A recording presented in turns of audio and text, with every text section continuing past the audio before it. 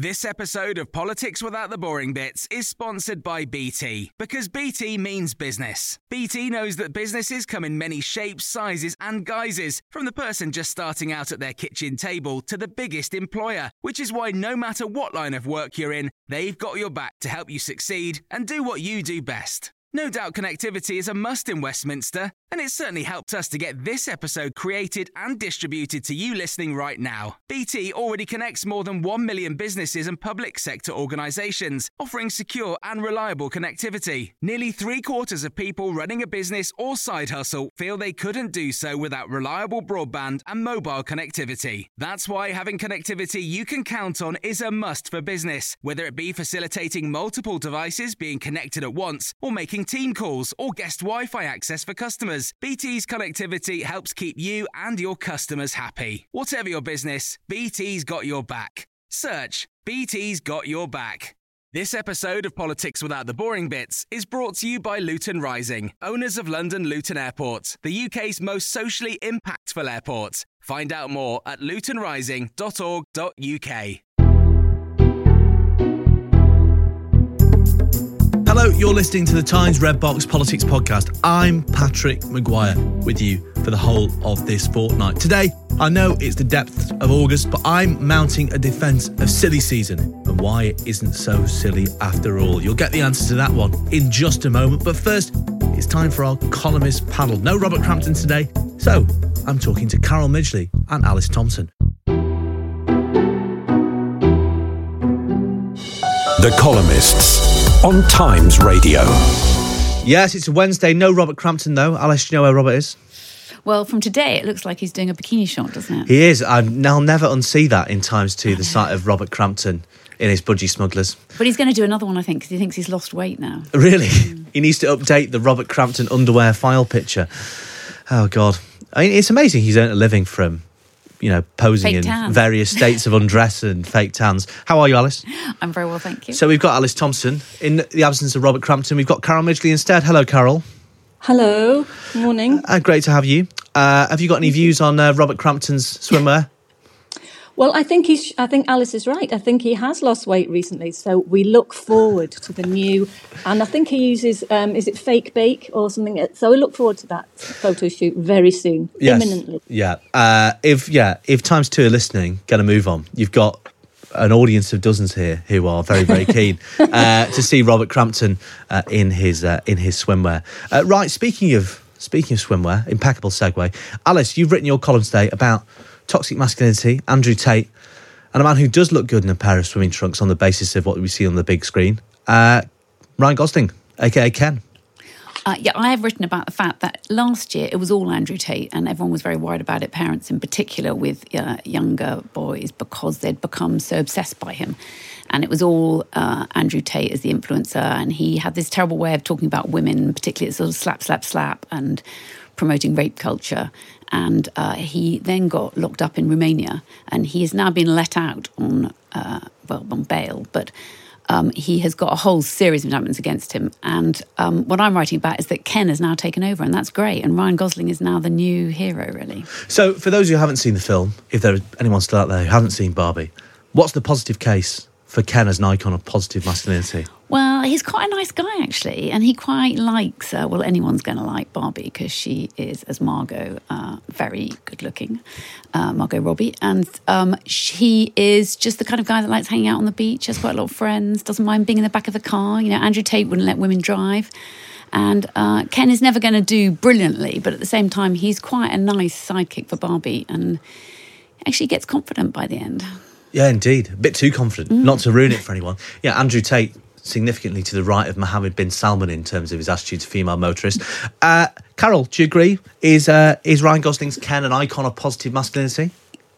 I think he's a good position to be in that he kind of presents the idea that you can have a six-pack that's all glistening and bronze, but also not believe that women over 35 should have a bag over their head, which, by the way, is what Donald Trump once said. Well, not bag over your head, but he said 35 is checkout time for women. And I think Andrew Tate thinks it's even younger. So there's a certain type of man who doesn't like the older, 35's not old, but, he doesn't like doesn't see older women as attractive in any way. But this shows that, if you have a six-pack like Ryan Gosling and Ken, it doesn't mean you're that vain that you can, he can't look up to Margot Robbie as Barbie. So yes, I think it's quite healthy midway point. And he really does adore Margot Robbie as Barbie. If anyone, for those who haven't seen the film, but the question I guess is, last summer was the summer of Andrew Tate. I know a lot of teachers. We'll all know lots of teachers who, constantly talk about how teenage boys are absolutely obsessed with Andrew Tate. And, while we're all watching Barbie on the big screen or, watching the Women's World Cup or whatever, it's on people's phones that they're still mainlining Andrew Tate's very, reductive vision of masculinity. Can we ever really police that sort of thing if it's sort of teenagers watching stuff on their phones, Alice? No, but on the other hand, I think I'm quite optimistic about it now because they seem to have got over it, and the toxic masculinity is almost being laughed at, some of what he's doing, and he's seen as quite a sad, pathetic figure, and people have gone back to his home in Luton, and, he wasn't really liked at school, and then, it's sort of bravura, kind of that sense of, I don't know, that kind of I'm all man doesn't really kind of bode well now this summer, and that's what I quite like. I think the younger generation, I was amazed it's almost 50-50 going to this film of men, women. It's not just all girls in pink. My 3 sons went to it, my husband went to it, they all thought it was quite funny. My daughter went to it in Paris and said all the men were laughing there, and they're quite into their masculinity. Yeah, they are. Very particular vision of French masculinity. What do you think, Carol? Is reports the death of, Andrew Tate greatly exaggerated? Well, I think that the reason Andrew Tate is so famous, one of the reasons he's so famous, is because he's quite a rare type. I mean, I know lots of men, I know, I don't mean that in a bad way. I have known lots of men, I have male friends. None of them are anything like him. I mean, some might want to pick up a guitar and play for 4 hours like Ken did in your face, but they're not like hit Andrew Tate, and I think it's because he's an outlier, or he says out loud what no one else says, that he's become so famous. If more men were like that, he wouldn't be quite the big figure that he is. So yeah, I think there is reason to be more optimistic, because I just don't think he's that big a deal in the big scheme of things. Well, speaking of men being more like Ryan Gosling's Ken, be careful what you wish for, because let's revisit this awful moment. I'm just dead. Where I see love, she sees a friend. What will it take for her to see the man behind the tent? Now, imagine, if you will, Matt Hancock in clothes you'd more readily expect on an 18-year-old boy, lip-syncing to that on a beach, because that's exactly what he posted on TikTok. You've written your column about this horrifying sight, Carol. Yes, it was horrifying. You can't unsee it, and and you can't stop looking at it either. Yes, I've written about, I've got to say this is Matt Hancock. He's the columnist's dream. I mean, he's just the gift that keeps on giving. But I've written about him many times. But I think it's getting to like quite a worrying point now, where why is no one intervening? Why is no one saying to him, those close to him who love him, why aren't they saying, stop it, this is self-harm now? Because it's not funny, it's just cringy. And that I think is his worst video to date, which is saying something. Yeah, it's a very crowded field. He's a prolific TikToker. Interesting question though, Alice. Is it self-harm? Because from a political perspective, I mean, it's easy to forget Matt Hancock is still an MP for now, although he doesn't have the Tory whip.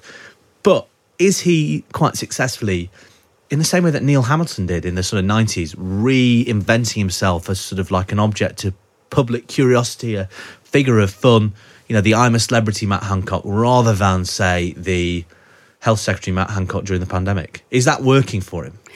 I think William Hague's probably a better role model. That he crashed out as Tory leader, and then he came back and he took himself seriously. And I think for Matt, it's quite sad he's not taking himself seriously. I mean, he had a proper position. This was a pandemic. He was the health secretary, and he's now prancing around on a beach. And it's not. I feel sorry for the children, but I feel sorry for everyone else. We backed him during that pandemic. We had to follow him through it, and then now he's messing around, not taking anything seriously. He is an MP still, and he should. I do feel that he should be taking it more seriously.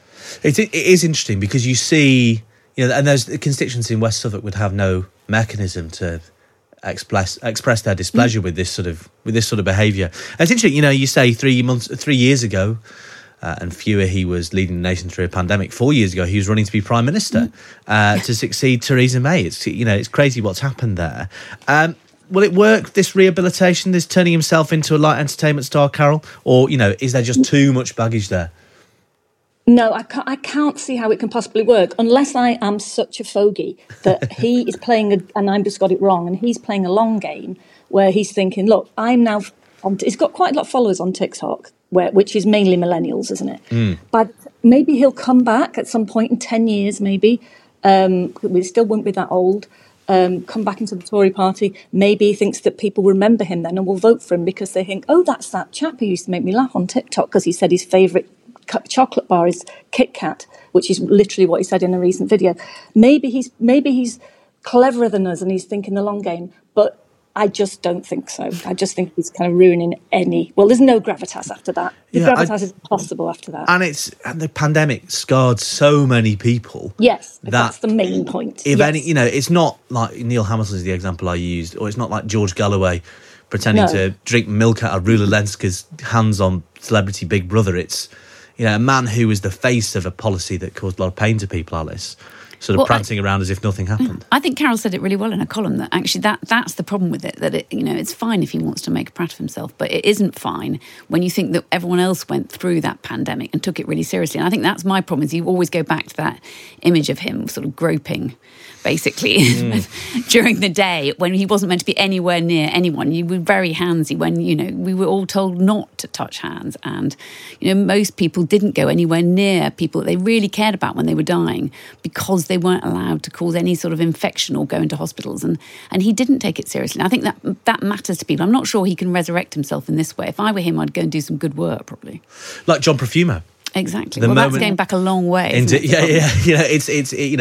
the closest example we have is someone who resigned literally 60 years ago, then went to scrub the toilets at Toynbee Hall. There you go. Some free advice for Matt Hancock. Now, speaking of toxic masculinity and politicians, Humza Yousaf, the First Minister of Scotland, has just told the crowd at the Edinburgh Fringe that he had therapy for his mental health when he became a minister, and that he wants people to tell bigots to F off. Now, that's the second time in as many days we've had a politician use, industrial strength language. I'm just sort of thinking, we had Lee Anderson, we got Humza Yousaf. Political discourse, at once both too frivolous with Matt Hancock and a little bit too coarse, or, Carol, are we to admire Humza Yousaf for being so open?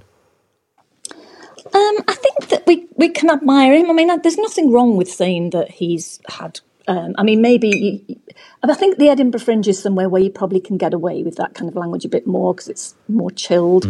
Why you would go and pay £17 to see a politician at the Edinburgh Fringe, I don't know. But I think we can say that he is. It's totally fair enough to say that he's had. I think he said he had counselling for mental health a few years ago. Because wasn't there? I remember. About 4 or 5 years ago, there was a report saying that 3/4 of MPs have mental health problems. I think it was somebody who was an actual MP who did that study, and they did a survey of MPs in the House. And so it's quite, they do, I've just, slagged off Matt Hancock. They do take a lot of brickbats and not many bouquets. So I think it's good to say that, yes. Matt Hancock has the hide of a rhino, so I don't think we need to worry about upsetting. Well, clearly, yes. Matt Hancock. Although if you are upset, Matt, do get in touch and we'll give you a right reply. We're talking, Carol just raised the interesting point of who would pay to see a politician at the Fringe.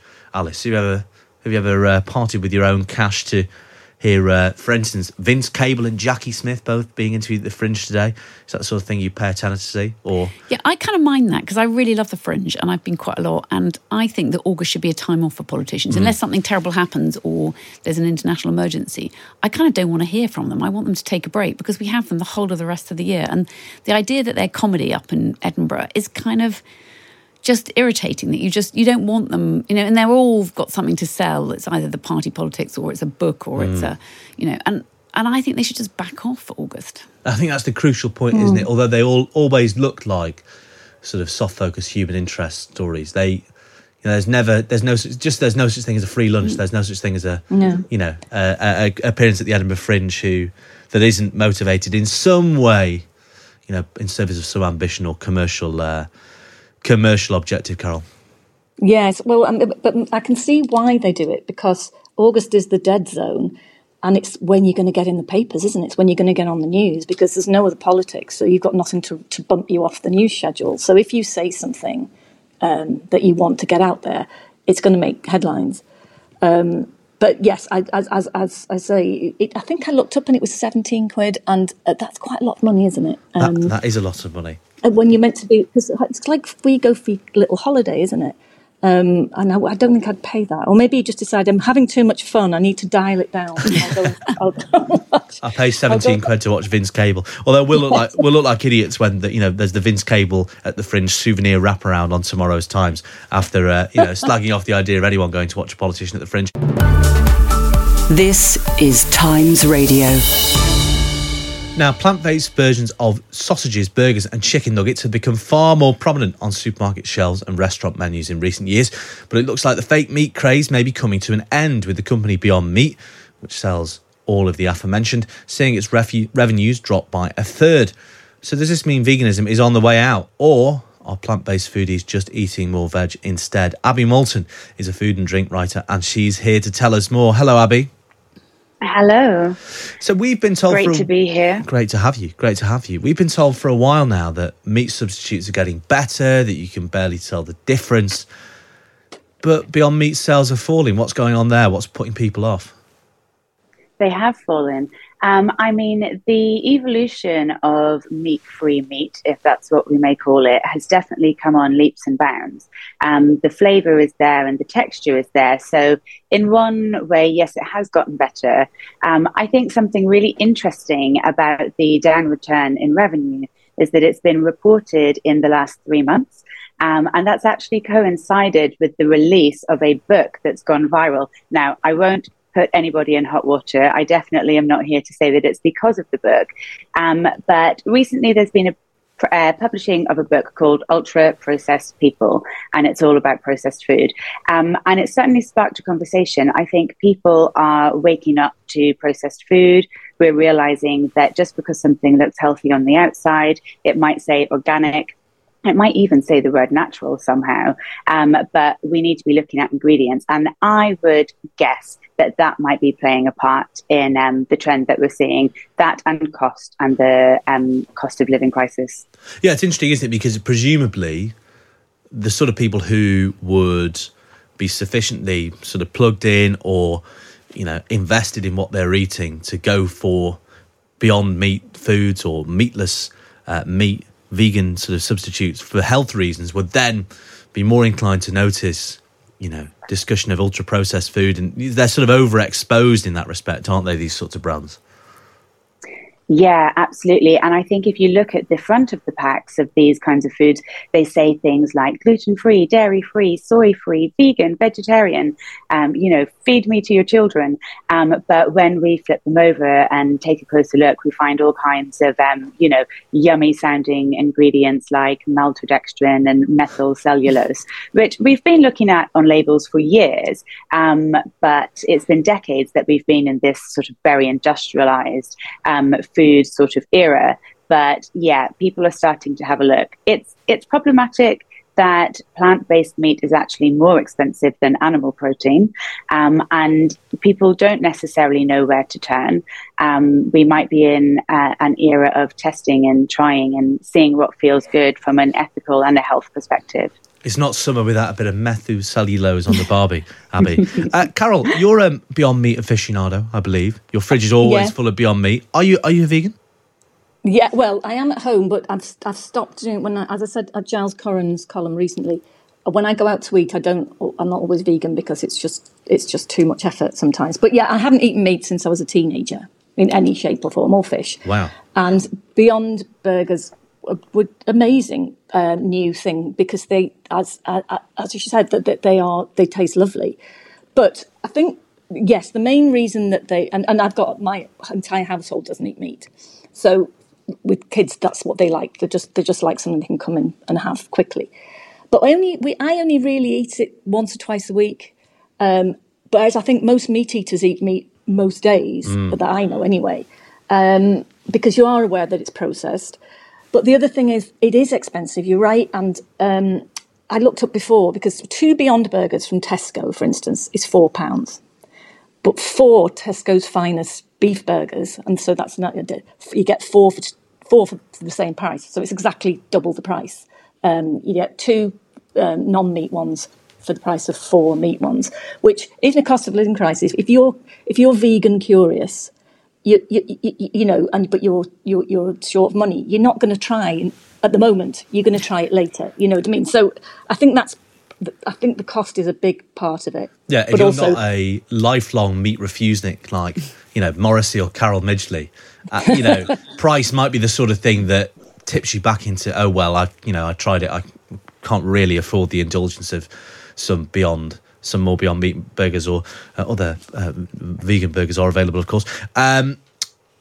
Alice, where do you stand on non-meat products? I don't really like, weirdly, the kind of chew or taste of meat particularly. So I always find it weird that people want to replicate it. So I would prefer to have something that was completely different. I don't want to eat a pretend burger or a pretend chicken breast, or I just want to, I prefer to have a lot more veggies. And so I find that quite difficult. And I quite like nuts, but I prefer to have them in a salad. So I eat meat occasionally, I eat fish occasionally, and then I eat quite a lot of veggies and quite a lot of chocolate. But I've never quite understood this idea of trying to replicate the thing you're getting away from. Abby, for the vegan curious or vegans who are finding that, you know, these meat substitutes are a little bit too expensive, any recommendations for what they can be substituting in instead? Well, for a start, I love this term vegan curious. This is the first time I've heard this. I think it is. I mean, I would be with Alice. From a personal perspective, I would much rather have the real thing than the fake version of it. And that kind of, for me, goes in anything. So I'd rather have real butter than a butter substitute, et cetera, et cetera. I would say that if you are vegan curious and you're dipping your foot in, it might be worth having a think about, why are you vegan? Why are you wanting to eat in that way? Is it for animal welfare? Is it for the environment? Or is it for health? If it's for health, whole foods always. And, you know, they're not going to taste the same as meat. You might be able to grill a really great piece of portobello mushroom and pop it with some great sauces and loads of spices. It will still be satisfying.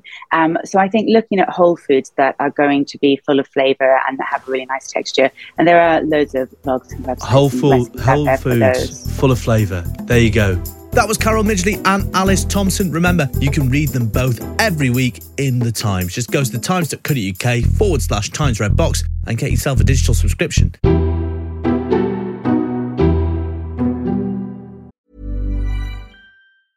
I'm Sandra, and I'm just the professional your small business was looking for. But you didn't hire me because you didn't use LinkedIn Jobs. LinkedIn has professionals you can't find anywhere else, including those who aren't actively looking for a new job, but might be open to the perfect role, like me.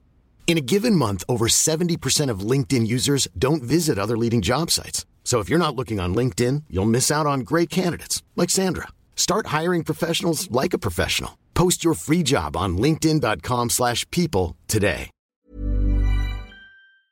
This episode of Politics Without the Boring Bits is brought to you by Luton Rising, owners of London Luton Airport, the UK's most socially impactful airport. Find out more at lutonrising.org.uk. You're listening to the Times Red Box podcast. Now it's time for this. The Big Thing on Times Radio. Time when the weather is high, you can stretch right up and touch the sky. Yes, summer in general and August in particular are traditionally known as silly season on Fleet Street.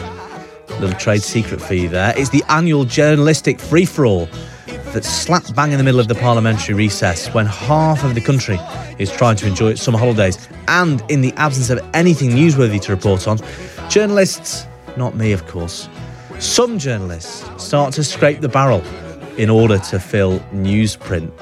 On the 4th of August 2009 rather, the Times front page carried the headline, Benson, Britain's best loved carp, 1984 to 2009, with a picture of an angler carrying an enormous fish. But is silly season always actually that silly? Well, joining me to discuss how silly season actually is the political historian and author of the Times Political Book of the Year, The Death of Consensus, and friend of the show, Phil Tinline. Morning, Phil. Hi, how are you? Oh, very well, great to have you.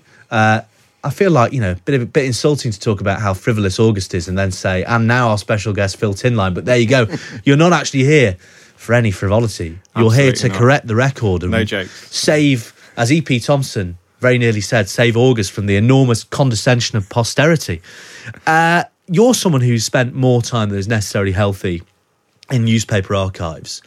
Can you tell us, it feels like a relatively new thing, but how far is the tradition of silly season? How deep are its roots? How long have we been doing this? I mean, I think it's been there forever, really. I mean, it's obvious in what you said, that there's just less to report. And so, you work your way down the list and that's where you end up with, I don't know if actually it was in August, but my favourite ever headline, Book Lack in Ongar, about a library strike. And the famous headline about, earthquake in Chile, not many dead, which, again, I don't know if it's in August, but you get to those sort of headlines pretty rapidly if you're running out of things to print. You can't do what Bono once did on the front of The Independent and say there's no news. But, is there no news in August? We're about to discover that that's not necessarily the case. Well, indeed. I think we can sort of work our way backwards from fairly recently back further and further and find more and more of these. So 2 years ago, in 2021, on the 15th of August, a pretty major event happened, and not funny at all, the fall of Kabul. Well, let's go back to the archives and hear a bit of that. Fantastic. The Taliban is in control of Afghanistan. Foreign countries are scrambling to evacuate their nationals, including diplomatic staff, from Afghanistan. Members across the House share my concern about the situation in Afghanistan. I was engaged in meetings. The stuff about me being lounging around on the beach all day, just nonsense. The stuff about me paddleboarding, nonsense. The sea was actually closed. It was a red notice. Well, this is a reminder that although the rhythm of our domestic calendar, the parliamentary calendar, MPs in recess, on holiday, not appearing on media outlets like Times Radio, no parliamentary business, the government grid is empty, doesn't mean that the world is also taking a summer break. Indeed. I mean, there's a sort of deal between the Americans and the Taliban in May 2021, and the initial predictions are that it's going to take, if it happens, 6 months for the Taliban to reach Kabul. But rapidly, those predictions are foreshortened, and it looks like they're going to be there really rather fast. And certainly by the second week in August, they are advancing on Kabul very, very rapidly. And as we heard there, the Foreign Secretary, Dominic Raab, was on holiday. I think he would put big scare quotes around holiday. And he was in the hotel room on the phone to Cobra. His family were on the beach, but he wasn't. And the sea was closed, of course. Indeed so. But nonetheless, the question of ministers on holiday is one that we will find our way back to in all of this. And, the great pressing sort of moral issue there is that, there were people in Afghanistan who had put their lives on the line for this country, and we had basically promised that we would get them out, and we didn't get them all out. And so anything that looks like anything other than absolute 24/7 emergency footing, was obviously going to be politically pretty dicey. And how difficult is it for governments to make these big decisions during a recess period when people are away? Obviously, the hardy perennial Liberal Democrat press releases, politicians must be recalled to Parliament to discuss X. In this case, they actually were. But, there was lots of fallout from the Foreign Office's coordination of the response. It's probably the worst possible time of year, with the exception of Christmas, for something to explode like this, isn't it? Yeah, I mean, the Taliban really weren't thinking it through in terms of what would the impact be on the Foreign Office, which is deeply unfair of them. Foreign Office fast streamers having their holidays ruined. Like the beginning of the American Civil War falling at the beginning of the British tax year, which was most unhelpful to me once. But no, I mean, it's things do happen. And I think one of the things that this reflects in a way, looking back at it, is the way that more and more the calls on politicians' lives, personal lives, have accelerated. I mean, nothing to do with August, but I remember, the Roy Jenkins finding the notion that he might, send his children to anything other than a private school as a Labour cabinet minister being an utter intrusion on his privacy. Whereas now, of course, it's, for years it's been a major issue. And I think the same applies to holidays. Well, it's interesting. Right, so that's 1 August that very much wasn't silly season. 2021, the fall of Kabul and the fallout at home and abroad from that. 2019, here's one that might be etched on the memories of many politicians. Indeed, I know it is. Let's talk about Brexit. We have to. And the prorogation of Parliament happening that August, of course. This was Baroness Hale of Richmond, then the President of the Supreme Court, declaring the prorogation null and void just a month later. This court has already concluded that the Prime Minister's advice to Her Majesty was unlawful, void and of no effect. the prorogation was also void and of no effect. Parliament has not been prorogued. So, prorogation of Parliament. Jacob Rees-Mogg, then the Leader of the House of Commons, flies to Balmoral that summer. Boris Johnson has become Prime Minister the year before. Easy to forget now, he didn't have a comfortable parliamentary majority at all, certainly didn't have one for his vision of Brexit. And the big task facing him is, how do you get Britain out of the EU by the 31st of October? And this is what occupies his summer. The first phase of that strategy, proroguing Parliament. Yeah, I mean, he comes into power in late July, I think. And, you have this, I mean, it's an example of the nightmares thesis that I explore in my book, that you have this overarching nightmare, as quite a lot of people in Parliament see it, Britain crashing out of the EU in a no-deal Brexit. It's not a nightmare as far as everybody's concerned, but it's certainly driving quite a lot of the politics that summer. And on the 1st of August, Sky have a leak of a sensitive slide predicting the possibility of consumer panic and law and order challenges in Northern Ireland, volatility of the currency, and so on. And then on the 18th of August, the Sunday Times has the leak of Yellowhammer, which is not even a worst-case scenario, like I think the Sky one, predicting, food and fuel and medical shortages and so on. And so you have this really strong sense among some politicians that there has to be some way of this being stopped. And, you have John McDonnell talking about sending Corbyn to the palace. You have Dominic Grieve talking about the Queen dispensing, with Johnson's services if things don't change. And fantasy cabinets headed by Ken Clarke and Margaret Beckett and all that sort of carry on. I found a lot about this from a quite good book you may have read called Left Out, which, very good. Which I found immensely useful when I was reading about this. I don't know if you've read it, but no, I mean, there's this constant pressure to try and find a way through, and once the idea of a sort of rainbow coalition, is clearly not going to work, you then move on to this idea that one Keir Starmer, I think, was quite busy working on that summer of a very short term sort of takeover of Parliament for one day in order to stop it. And then you get the prorogation, and immediately you have people parading the streets with "Stop the Coup" placards and so on. I always remember seeing a placard saying "Stop the Coup, general election now," which I slightly think you possibly wouldn't have seen in Chile in 1973. But no, there is a deep and serious concern that this is going very, very far indeed. I mean, you mentioned the Liberal Democrats a moment ago. Ed Davey of the Liberal Democrats said this could break British parliamentary democracy. It would be a coup d'etat. Nicola Sturgeon is talking about dictatorship and so on. And so, British politics reaches an absolute crisis that summer. There's nothing silly season about it at all. And does the fact that it's summer, that was a very hot summer, a couple of years earlier you have a summer of Tory leadership speculation. David Liddington, I think it is, accuses his colleagues of drinking too much warm Prosecco and spending too much time in the sun. Is there something about the summer that lends itself to political discourse going a bit crazy, if it's not sleepy? Yes, I mean, we'll come on to 1976 in a minute, but I think it definitely does. I think there is something about... There's just something about weather sometimes. I mean, just as the hurricane in 1987 dramatised, the sort of the minor catastrophe, as it turned out in the city of London. And the hot summer in 76 dramatised his sort of very extreme political tensions at the time. I think the fact that this was all playing out, and it's not only the weather, it's also the fact that we're still doing this during the summer when we could be on holiday. Yeah. That underlines it too. That is, yeah, given that the default British mood in terms of politics is sort of, stories about carp. Yes, exactly. And sort of, benign detachment. Right, let's head back to 2011. What we have seen on the streets of London and in other cities across our country is completely unacceptable, and I'm sure the whole House will join me in condemning it. David Cameron is talking about the riots that spread across Britain in 2011. Now, totally out of the government's control, this one, at least what triggered the riots, the shooting of Mark Duggan in Tottenham by police on the 4th of August. But this ends up sucking up a huge amount of the government's time.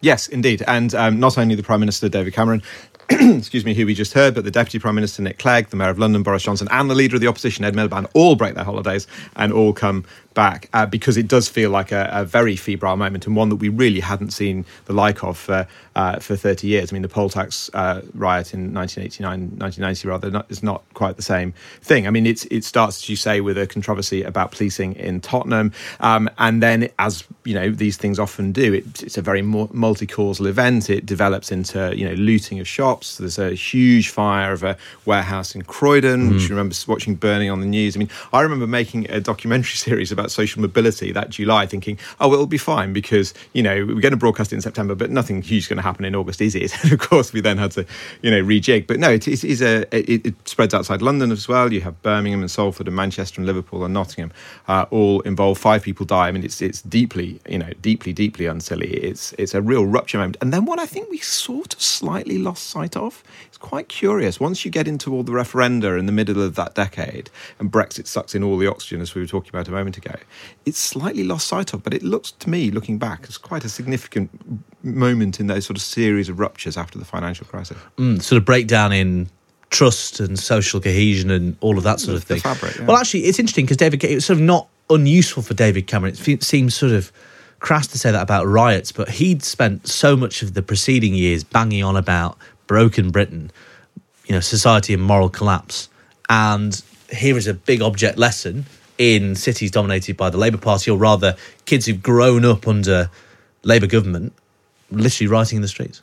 Yeah, I mean, I think situations like this always help polarise, right? If you're stuck in the middle trying to kind of balance both sides, it's much harder. I mean, people on the left make a pretty, sort of voluble case that this is an expression of sort of deep social sort of, agony over inequality. I mean, it's, and people's just sort of sense of hopelessness about getting a decent job. I remember talking to Rowena Davis, who wrote a book about Blue Labour, was a Labour candidate later, about rescuing clothes from a burning shop in South London, and talking to a teenager who had robbed a pair of trainers from JD Sports and said, well, my brother tried to get a job, he did everything right, can't get a job, we can't buy any trainers, so why bother? That was the riots of 2011. Head back 4 years to the August of 2007. When I started in the summer months, and we had the terrorist incident, and then we had floods, someone said to me in the cabinet office, well, at least there's not foot and mouth. And then suddenly there was foot and mouth. And then they said at least it wasn't avian flu. And then there was avian flu. So we've had a series of challenges to deal with, and we'll continue to deal with them. And I think that is really what the business of government's about. So Gordon Brown has arrived in number 10, finally, in the summer of 2007. And no sooner has he broken for his first summer recess. Damien McBride, his spin doctor, writes very amusingly about this in his book, about going to Gordon Brown's first summer holiday in Suffolk, I think it was, and thinking, I'll take Gordon Brown there, I'll take a day off, heading to the cinema and coming out and his phone exploding with all of these disasters, chief among them foot and mouth. It was a bit of a baptism of fire for Gordon Brown, but one that he relished. I mean, also literally in terms of the terror attack on Glasgow. I mean, which was happened within, I think, 3 days or so of him taking office. And yeah, he's on holiday for fully half a day, I think, before he comes back. But you talked about the riots and its utility in a way for Cameron, albeit unintended, obviously. In the same way for Brown, there is this sense of the crisis prime minister, who deals with these things very decisively, bricks his holiday in this very sort of, self-abnegating way. And then, of course, that tips into the discussion about whether we're going to have an early election. There's then the strong Tory conference and so on. Well, then had Gordon Brown pulled the trigger on that election in the autumn, this was very much the start of his campaign. It was no time for a novice, not Flash, just Gordon. Those were and you have, he relished breaking his holiday. Such was his seriousness. That's what Damien McBride writes in his book, and others who were around him at the time. He was almost delighted to have the chance to go back to Whitehall and coordinate the response to a foot and mouth epidemic that had gone so badly for Tony Blair in 2001. Right, absolutely. And I think, had he done the thing that the Anthony Eden does in the much forgotten, 1955 general election, running very quickly on finally assuming office after a very long wait, who knows? But it's quite possible that he could have secured a majority. But no, he doesn't. And the curious thing is that in the midst of all of that, you have Northern Rock. And then he does recover the crisis prime minister, no time for a novice sort of, thing all the way through 2008 when he's dealing with that. But the crucial moment when he could have called an election, there's a wobble. Immediately after this summer. And there's a wobble. Yeah. And again, it's usually in the summer you'd expect a prime minister to be absent from the stage, so his presence is much more striking. So Phil, we're now in 1978. We're back in the 20th century. It's August. And the Tories have launched a poster people actually more closely associate with the following year's general election campaign. Labour isn't working. Yes, exactly. Now, what this is so significant for, I think, is the fact that it takes the idea of the dole queue, which has haunted the whole post-war period, And because there's unemployment under Labour, nobody thinks it would get worse under the Conservatives up to the point of 3 million, of course, which happens within 3 or 4 years. But it takes that image and completely repurposes it. So it's very much not a sepia image of people in gaunt, tight-lit men in caps and mufflers, as Keith Joseph talked about. It's Hendon Conservative Association with handbags and coats in colour, snaking around a car park, right, looking like 1978. I talked to Martin Walsh, who was the art director on it, and he said, "I want this to look like 1978." So it's this really sort of audacious repurposing. But Mrs. Thatcher was quite nervous about doing this, about drawing attention to the question of unemployment, because she knew that things were going to be pretty tough when she started introducing her policies. But it's like a classic example of Jeremy Corbyn did this a lot as well during parliamentary recesses. You do something bold in parliamentary recess, your opponents are on the pitch, so suddenly everybody's talking about it. Right, that was 1978. Let's head back to 1976. Just a few years earlier, Britain was in the midst of what was then its longest, hottest summer. Water's running low, racial tensions are on the rise, and it all comes to a head when the musician Eric Clapton makes some inflammatory remarks at a concert, quoting his support for Enoch Powell.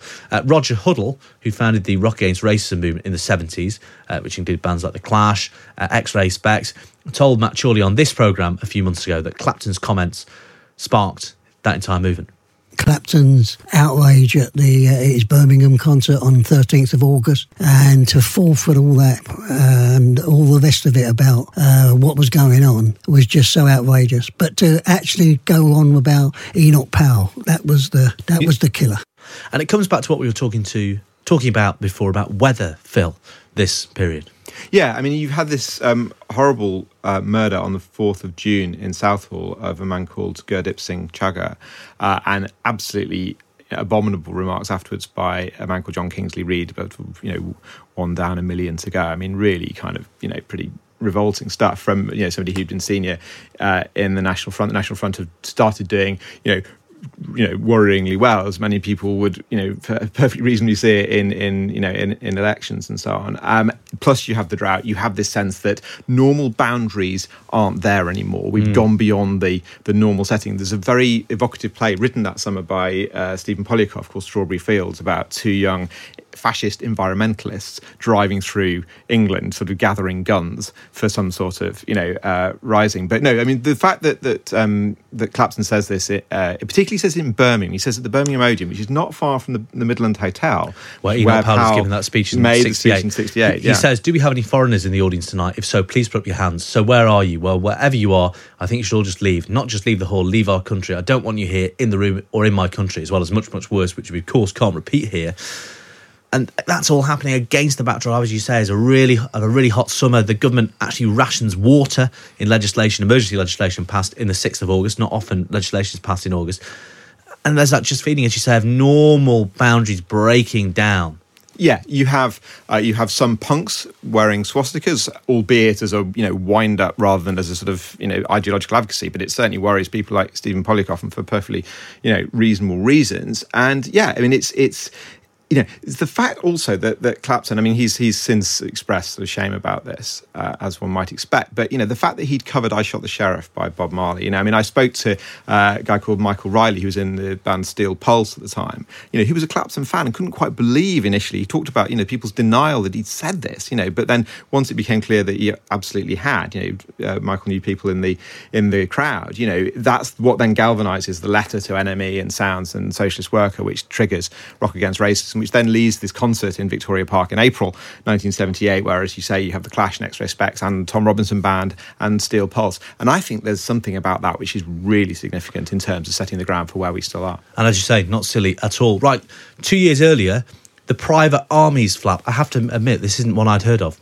Talk us through the Private Armies flap of August 1974. Okay, so the context for this is you've had a second miners' strike in early 1974. The Heath government has had its so-called Who Governs Britain election, and the country famously says not you. Wilson comes in with a minority government. But you also have, in the wake of the oil shock the previous year, you have inflation climbing, a sense on the right that trade unions are sort of unbeatably strong, that the new Employment Secretary, Michael Foot, is going to give them whatever they want, and that therefore people themselves need to organised. And so former commander of NATO forces in Northern Europe, General Sir Walter Walker, recently retired, and I think not quite got over the idea that he's in command of large numbers of people, sets up this thing called civil assistance, which has a lot of light aircraft and all sorts, who are supposedly going to intervene to try to sort of keep things going if the calamity comes, the crash comes. David Sterling, the founder of the SAS during the Second World War, sets up a thing called GB75, who are supposed to get a helicopter in over picket lines and keep factories going. Most people, including lots of other ex-army officers, are sort of absolutely aghast at the whole idea. If they tried it would be total crisis. But it's the funny thing about it is, in terms of what we're talking about, is at the time it's kind of both silly and scary. But it's actually stayed in the memory, I think, a lot longer than people might have expected, because it's the sort of sense, again, like in 76, of a rupture, of going over the line. And that's always a sort of perennial feature of British authoritarianism, isn't it? It sort of always straddles the line between the ridiculous and the sinister. Think of, Mosley parodied as Roderick Spode in P.G. Wodehouse, that sort of thing. Farage is another one. Jacob Rees-Mogg, maybe not, maybe sort of on that sort of spectrum as well, sort of very much straddling those two concepts. Now, let's go a little bit further back now. 1929, Prime Minister Ramsay MacDonald shocks the Labour Party with this plea.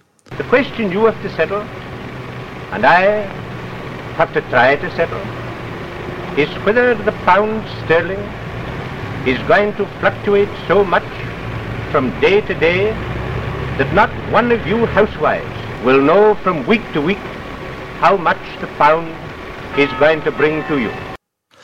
That's Ramsay MacDonald, the Labour Prime Minister, not for much longer, asking for his doctor's mandate and asking for the country to support a national government. Tell us about this. Okay, so in 1931, you have unemployment going up and up and up and up in a way that orthodox economics can't quite make sense of and wouldn't have predicted. And the problem, of course, with that is that you also have unemployment benefit going up and up and up. So there's massive pressure on government spending, on government borrowing. And you have this ultra-orthodox Labour Chancellor, Philip Snowdon, who absolutely believes that if he doesn't keep sound money, if he doesn't keep the pound on the gold standard, where it's fixed at $4.86, if you please, that inflation will happen as in Germany in 1923, and there will be chaos and ruin, and working people will take it in the neck, get it in the neck. So he absolutely has to keep the value of the pound up, which means he has to keep borrowing down. By August, you have this total crisis where he needs to get, he decides, a loan from American banks. But he needs to show that they're going to get borrowing down. The only way he decides he can do that in a vivid, in large-scale enough way is to cut unemployment benefits, so landing the crisis on the backs of the poorest of his own supporters. 9 Labour cabinet ministers say absolutely not. The nightmare of, actually existing unemployment and sort of, hunger of children seems to them more vivid than the nightmare that Snowdon is saying will happen if they don't listen to him. And they refuse to go along with it. And so suddenly, on the 24th of August, Ramsay MacDonald announces, and he and Snowdon are founders of the Labour Party, that they are leaving the Labour Party. They're splitting the government. They're suddenly forming a government with the Conservatives and the Liberals in order to get these cuts through. The massive irony being that the cuts then provoke a tiny mutiny in the Navy, which means another panic of investors. And we do fall off the gold standard, which sorts the economy out. But there you go. And actually, it turns out falling off the gold standard is no apocalyptic event after all, as recurs throughout your excellent book on political nightmares. And when they are finally confronted, they're not what people imagine them to be after all. Exactly. Right, now let's conclude with the biggest August event on this list, which actually puts paid to an even bigger crisis that we've forgotten about. The First World War breaks out in August. You can't get further from stories about massive carp than war in Europe. Exactly so. So on the 1st of August, Germany declares war on Russia. On the 3rd of August, on France. And on the 4th of August, we declare war, which obviously takes us into a pretty nightmarish scenario for the next 4 years. But it also thwarts another one, because what had been building up all the way through the period running up to this is a huge crisis over home rule in Ireland. And in the wake of the bill being passed, you have, passed by the Commons, you have the creation of the Ulster Volunteer Force, and you have the creation of the Irish Volunteer Force. By March, you've got 60 soldiers in the Carrara barracks saying that they're not going to impose home rule on their sort of, I suppose, on their religious brethren or their national brethren. And, effectively, this is a sort of mutiny. You've had the covenant that Edward Carson introduces, that people will sort of, fight effectively to stop home rule. And then a thing that's much forgotten is you have a British covenant, and you have this massive, massive rally, 100,000 people or so, in Hyde Park, where Alfred Milner, who had been running South Africa for the Empire, basically inaugurates this thing, and the slogan is something like "Keep your powder dry." I mean, it's there's potential talk, and historian Dan Jackson has done good work on this, of people in Britain, at least in their heads, thinking about arming themselves and going to Ireland to fight in the Civil War. You have the real possibility of civil war in Ireland, which of course we then saw later. And it is the complete inverse of how British politics, or rather Great Britain, relates to the politics of Northern Ireland now, which is to say, basically not at all. Yeah, no, absolutely. It's absolutely present. I mean, and it's very striking that, the day before we declare war, the leader of the Irish nationalists in the House of Commons, John Redmond, says in the Commons, pledges Ireland's support for Britain should we enter the war, and which is again a difference from what happens, in the Second World War. But no, it's an extreme crisis we've basically forgotten about. So there you go. August is not where news goes to die after all. Thanks very much to Phil Tinline, friend of the show and author of The Death of Consensus, the Times Political Book of the Year. That's all we got time for today, but make sure you like, subscribe, share and follow wherever you get your podcasts from.